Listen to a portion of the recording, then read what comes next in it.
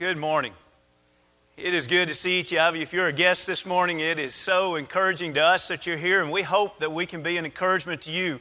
As a matter of fact, hundreds have been going out into the streets the last few days and continue to do so over the next few days in hopes that someone will come and be a guest along with us as we worship God. And so it encourages us so much that you're here this morning, and we hope that you'll come back every time that you have an opportunity. We'll have Bible classes immediately following the worship services, and there are sheets that tell where our Bible classes are at the Welcome Center. That is just out the middle doors here and to the right, and there'll be individuals also there that can help you find the class that perhaps would be a best fit for you. So be sure and let us know. We'd love for you to stay with us and visit with us in our Bible classes as well.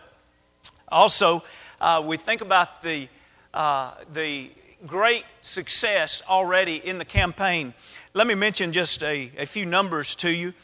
There have already, from Thursday, Friday, Saturday, there have already been 5,114 doors approached and knocked upon. 2,162 of those doors were answered, and we had face-to-face contact. The other doors, there was information left in a packet. And then of those doors, there were 94 individuals that wanted some kind of future contact from us. And so we have their name, their address, and those phone calls have already begun to be made, and several of those calls will be made this afternoon and tomorrow. And as a result of either at the door or of those phone calls being returned, there have already been 3 Bible studies conducted yesterday. There's one that will take place in just a couple of hours, and then there are at least 16 more that are already scheduled, but there's still several of those contact cards to call back through, so there'll be even more studies as a result of just these contact cards here, and no doubt the other contact cards that'll come in on Monday, Tuesday, and Wednesday. And then the greatest news of all about that is there have been so far 2 baptisms into Christ, and we rejoice with that. Tisha, if you will, just raise your hand. Everybody can see Tisha there, and 2 of her children there, 3. I see a third one, and a 4th. There we go. All right, I was looking for all 4 of them. And her 4 children, and Tisha Pascal was baptized yesterday, and we are so thankful to be a part of witnessing that and seeing her life as she commits her life to the Lord. And then also Crystal Pride was baptized into Christ, and she will be I believe at the second service is her plans.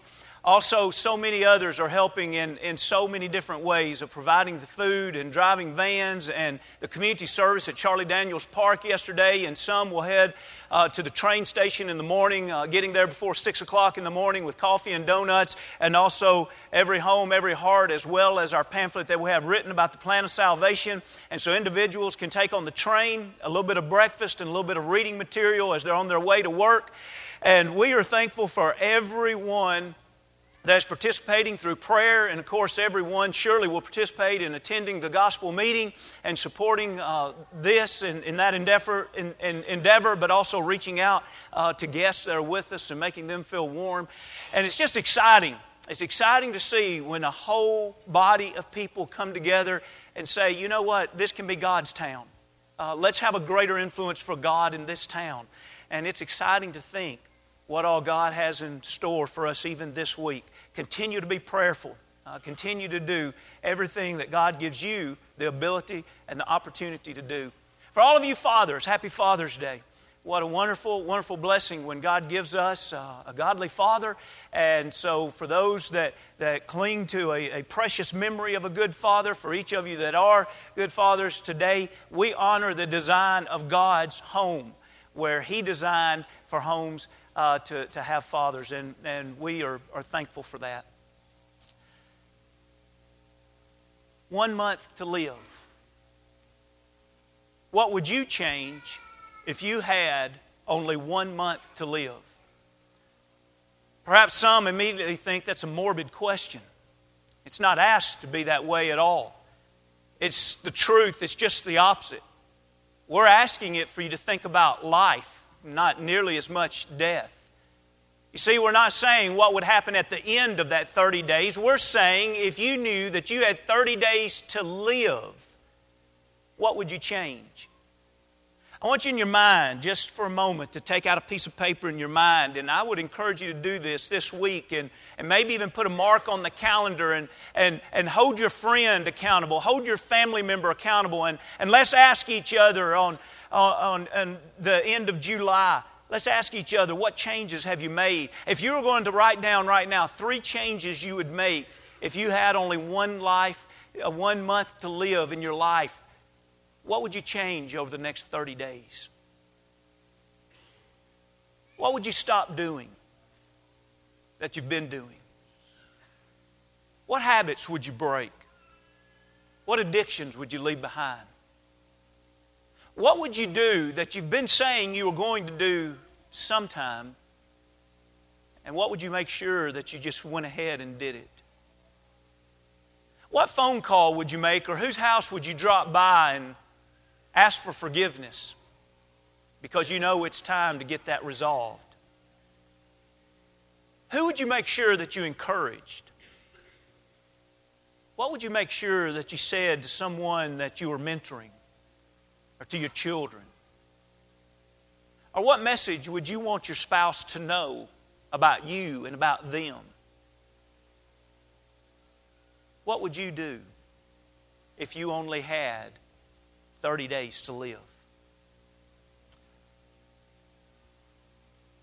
As we consider this, many individuals would think of this, and it would be easy to immediately think, well, I'm going to live a lot longer than 30 days. And so why does it really matter? Do you realize that the way we were going to live if we only had 30 days to live would probably be the way that we ought to live the rest of our life? You know, when we look at a tombstone, there are a few things that are very familiar to almost every tombstone. We have the identity of the person. We have the date of their birth and the day of their death, and we have that slight line in the middle of the dash.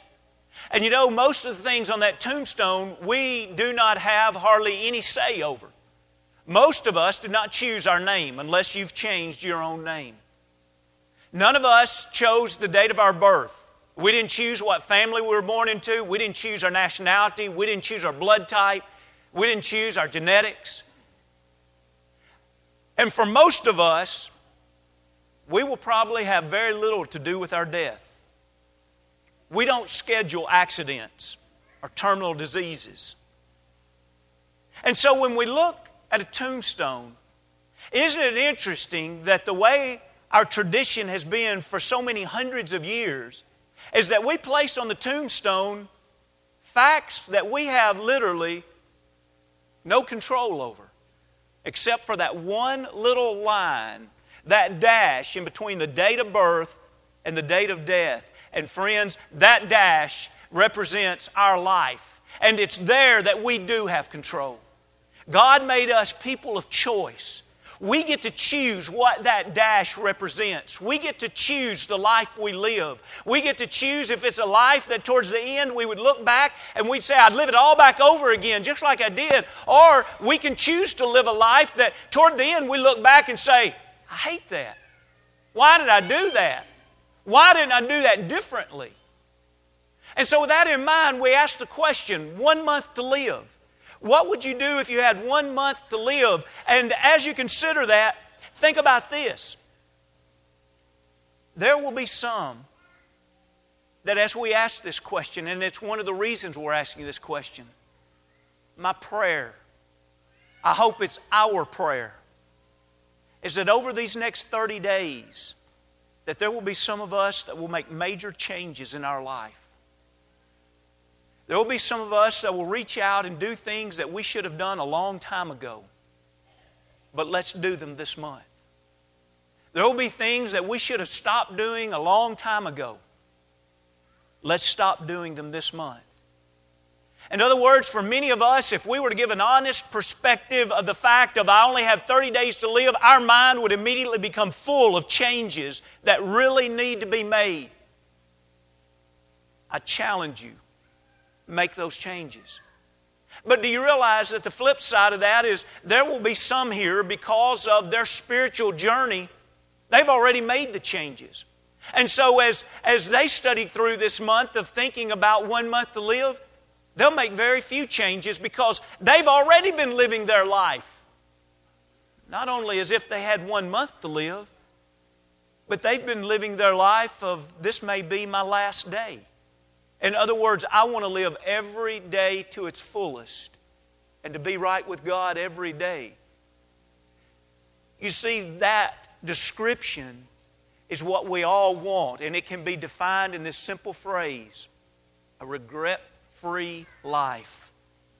Living a regret-free life. So if you don't have that right now, why not? You have 30 days to live. Make it a regret-free month. Be able 30 days from now to look back and say, I have the fewest regrets over the last 30 days I've had over my lifetime.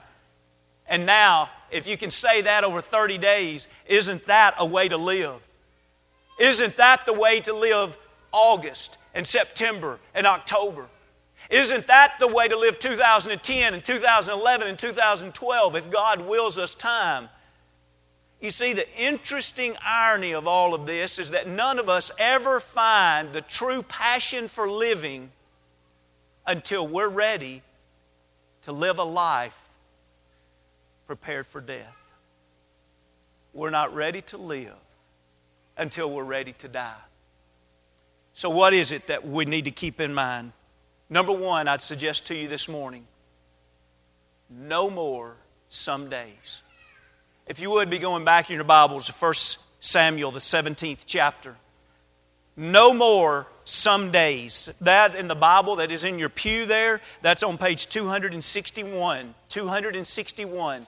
No more some days. Have you ever noticed how many times individuals will talk about changes that they're going to make in their life, and then, very seriously, with very good intentions, they will throw on the end of that, I'm going to do that someday. They talk about a trip, and they'll say, I'm going to take that someday. They talk about an amends that they need to make, and they'll say, I'm going to work that out someday. They'll talk about the way that they ought to work in the workplace, and they'll talk about, I'm going to start doing that someday. They'll talk about the time that they ought to spend with their children or with their grandchildren. They'll say, I'm going to do that someday. They'll talk about the investment that they need to make in their personal devotion to God and how I'm going to read my Bible on a regular basis someday. I'm going to be a person of prayer and meditation someday. And have you ever realized someday never comes around? Today's come around. Yesterdays are past. But some days never arrive. And so I want to challenge you this morning. Let's do away with some days and let's do things even if other people says, that's ridiculous. You're not really going to do that, are you? What are you thinking? Do you realize that the Bible is full of those moments that others around, if they were to use our language the way we do today, they would have said, that is absolutely ridiculous. What are you doing? Well, let's think about this scenario. We have Saul and all of the army of Israel, and they were living by the someday rule.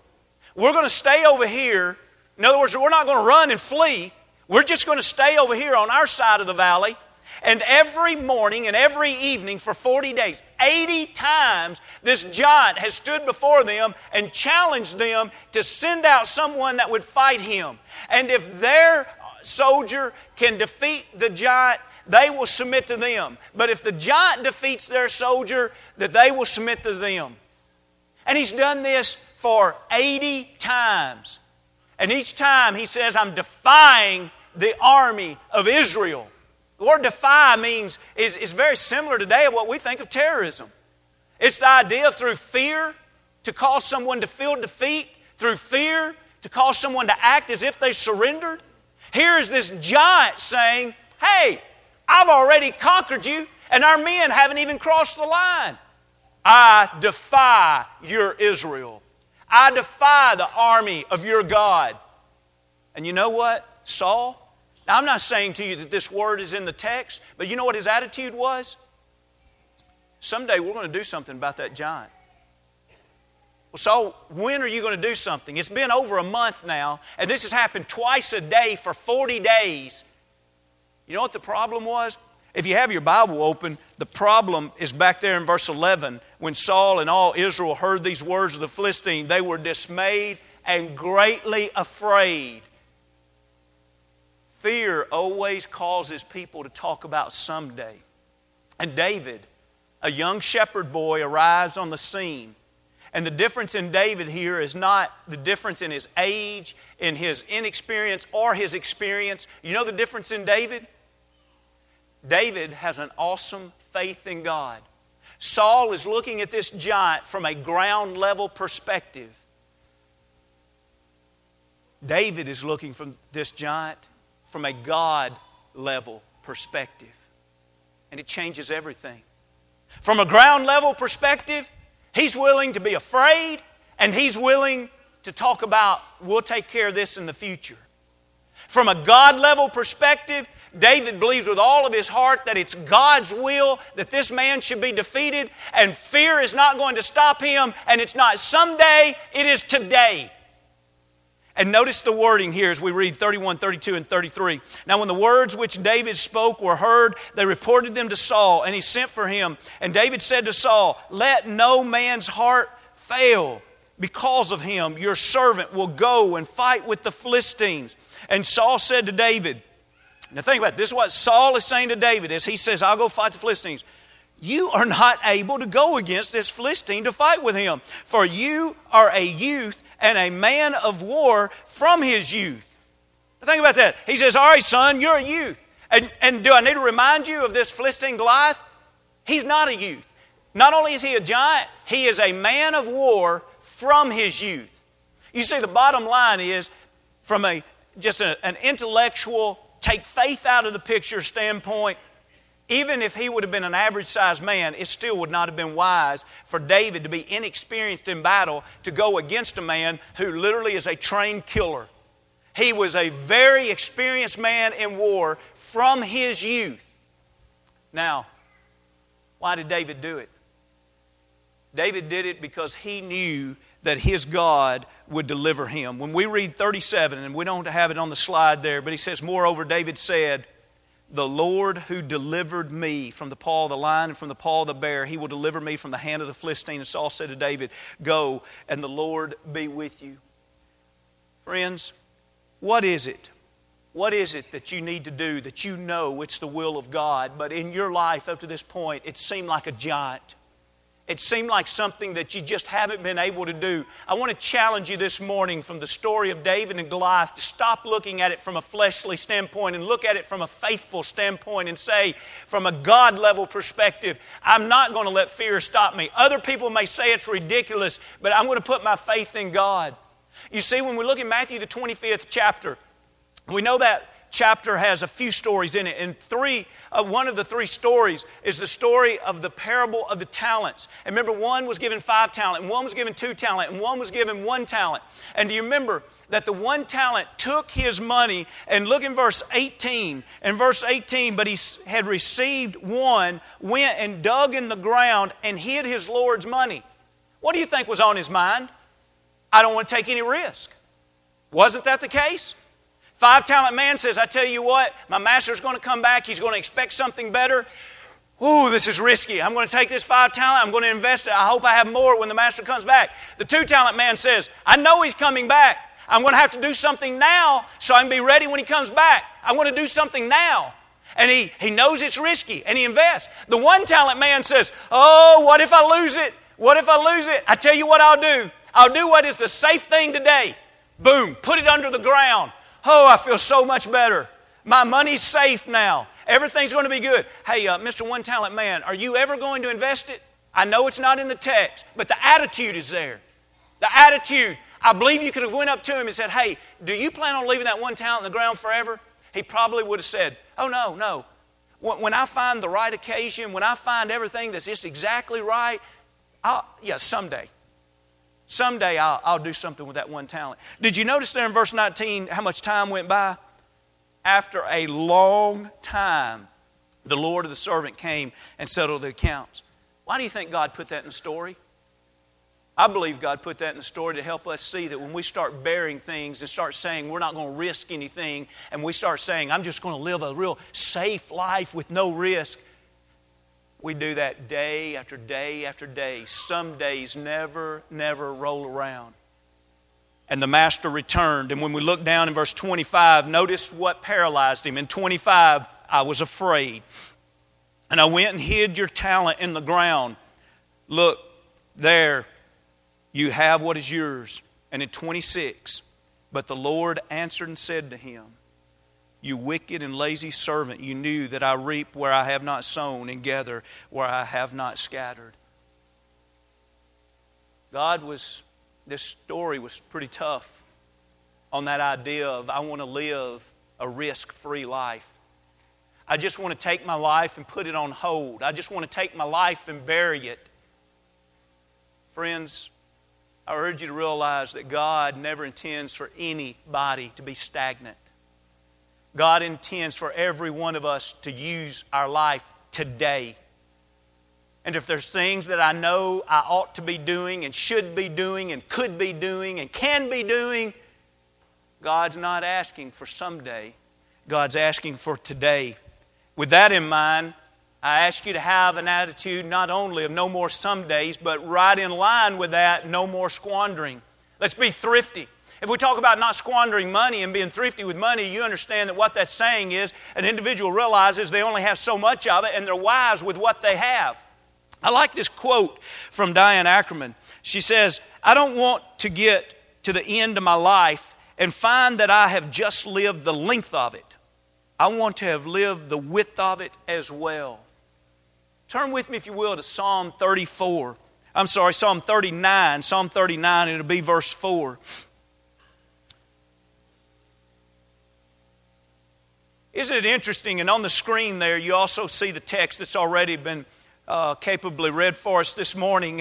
And think about it first, and then we'll back up to Psalm 39. Think about that Psalm 90 and 12 where he says to the Lord, so teach us to number our days that we may gain a heart of wisdom. Real simple, isn't it? You want a heart of wisdom. Lord, what do I need to understand before I can get a heart of wisdom? He says you have to understand your days are numbered. Everybody here has a day of death that if God wanted to reveal it to you, He could. Every one of us are one day closer than we were yesterday to that day of death. Our days are numbered. Just as last year when we took our young men out on what we called Chisel, that was a 48-hour experience. One of the exercises we did was we unloaded 2 vans of guys. We gave each van $10. There's about 9 or 10 guys on each van. We gave them $10 each and we let them out at Kroger. We told them they could not add any money to that $10, and that was their lunch. They had to feed 10 guys right there in Kroger. They came out and sat on the sidewalk outside of Kroger, and they ate right there on $10. I don't have to suggest to you, how thrifty they were. I wish you could have seen it. Guys walking up and down, meeting each other, saying, hey, we can get a pack of bologna for, and they name that, and we could get bread for, and we could buy a 2-liter for, and they put, no, we could get this roasted chicken over here, and we could get it for, and you can just imagine how it took them about 20 minutes to shop, to figure out how can we feed 10 people on $10. You know what? When we recognize that we have a limit of something, we become wise with it. Now think about what the Lord's saying. We're not spinning anything at all. We are literally saying what the Lord is literally saying. The Lord says, you can't have a heart of wisdom if you do not know that your days are numbered. Every time you live a day, it's one less day you have on this earth. Every time you live an hour, it's one less hour you have on this earth. Number your days. Have a heart of wisdom. Live as if you're going to live forever. Live as a fool. This is the way he says it in Psalms 39 and verse 4. Lord, make me. See how the psalmist is saying, Lord, I struggle with this. Our human nature is, I've gotten up every morning for so long, I just think I'm going to get up every morning for so long. Lord, can you make me to know my end? And what is the measure of my days, that I may know how frail I am? God says, I need to remind you that if you are an adult, you're probably at the strongest you'll ever be.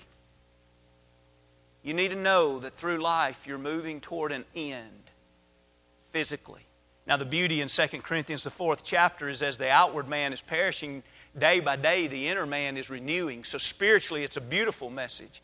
But you see, we don't even understand that message unless we understand that the physical person is decaying day after day.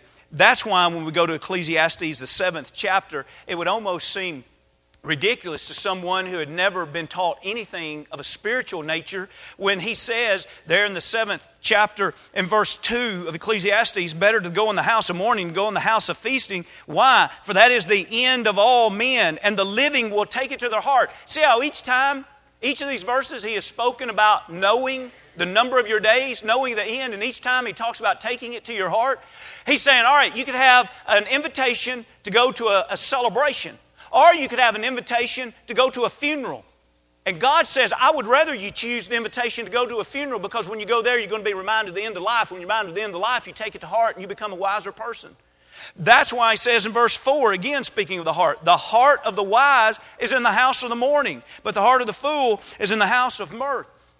There are many, many illustrations. And for time's sake, as we look at this next slide, you just make it up in your mind however you want it to be. You think about a jar of marbles. And I want you to think about the next 30 days. Every day you take a marble out of that jar. Every day you see that jar go down. In the last week you say, wow, I only have 7 marbles left. You pull out each one of those and finally it's over. That's it.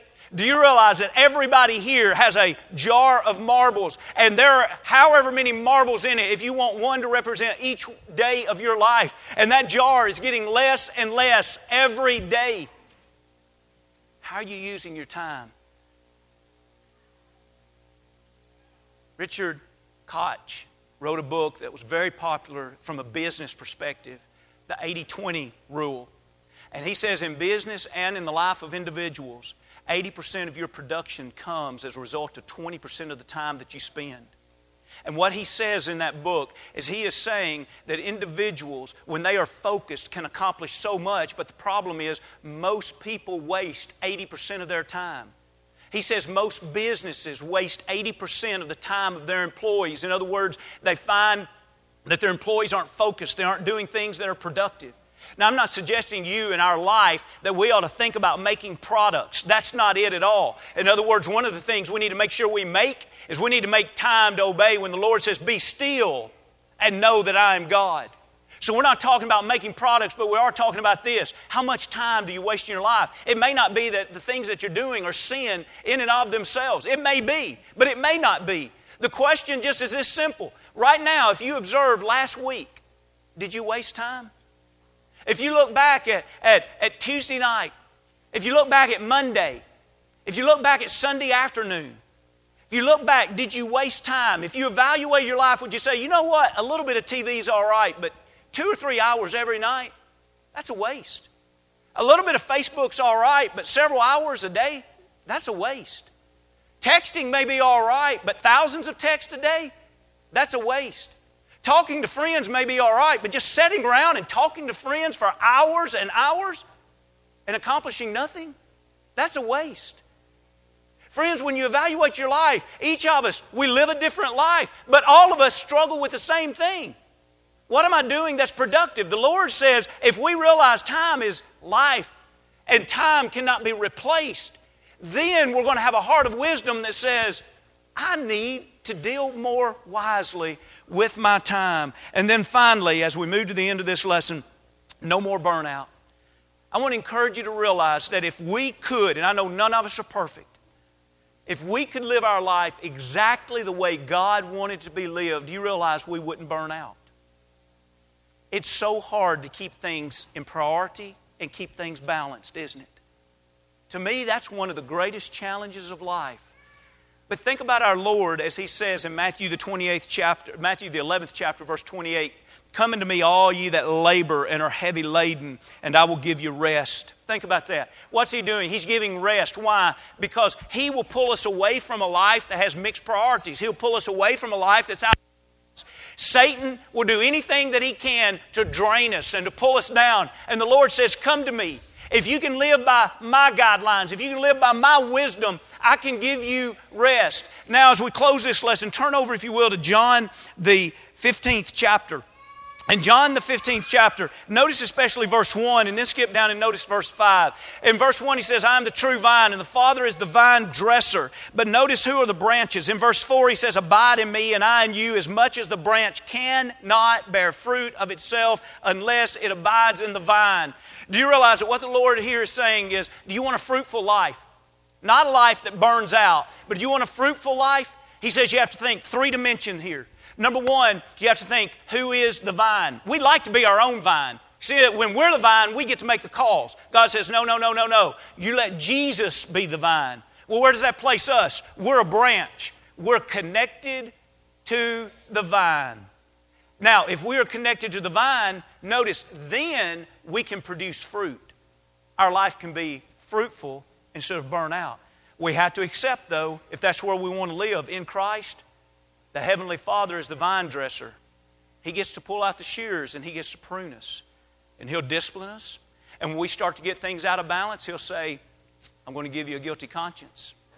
It's up to you to change that. Pull yourself back in line. Or you can choose to totally disconnect. Friends, when we totally disconnect from the vine, we're asking for burnout.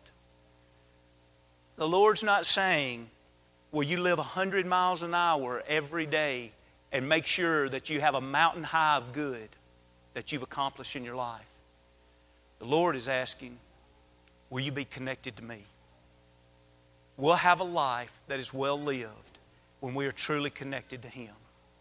No more some days, no more squandering, no more burnout. If you had 30 days to live, what changes would you make in your life? As we sing this song of encouragement in just a moment, I want to ask you this. If you had 30 minutes to live, what changes would you make right now? Someone says, preacher, that's not really fair. That sounds like you're trying to pressure someone. No. Not pressure someone any more than what God has pressured individuals. The Lord teaches us to number our days and to be ready at any time. Friends, 30 days to live, what changes would you make? 30 minutes to live, what changes would you make right now? If you're not a child of God, would you be born into Christ right now through the baptism as one that's willing to repent and confess sin? Or if you have done that in your past and you need to come back home and reprioritize, we'd love to help you and encourage you and pray for you in every way that we can. If we can help you, come as we stand and as we sing.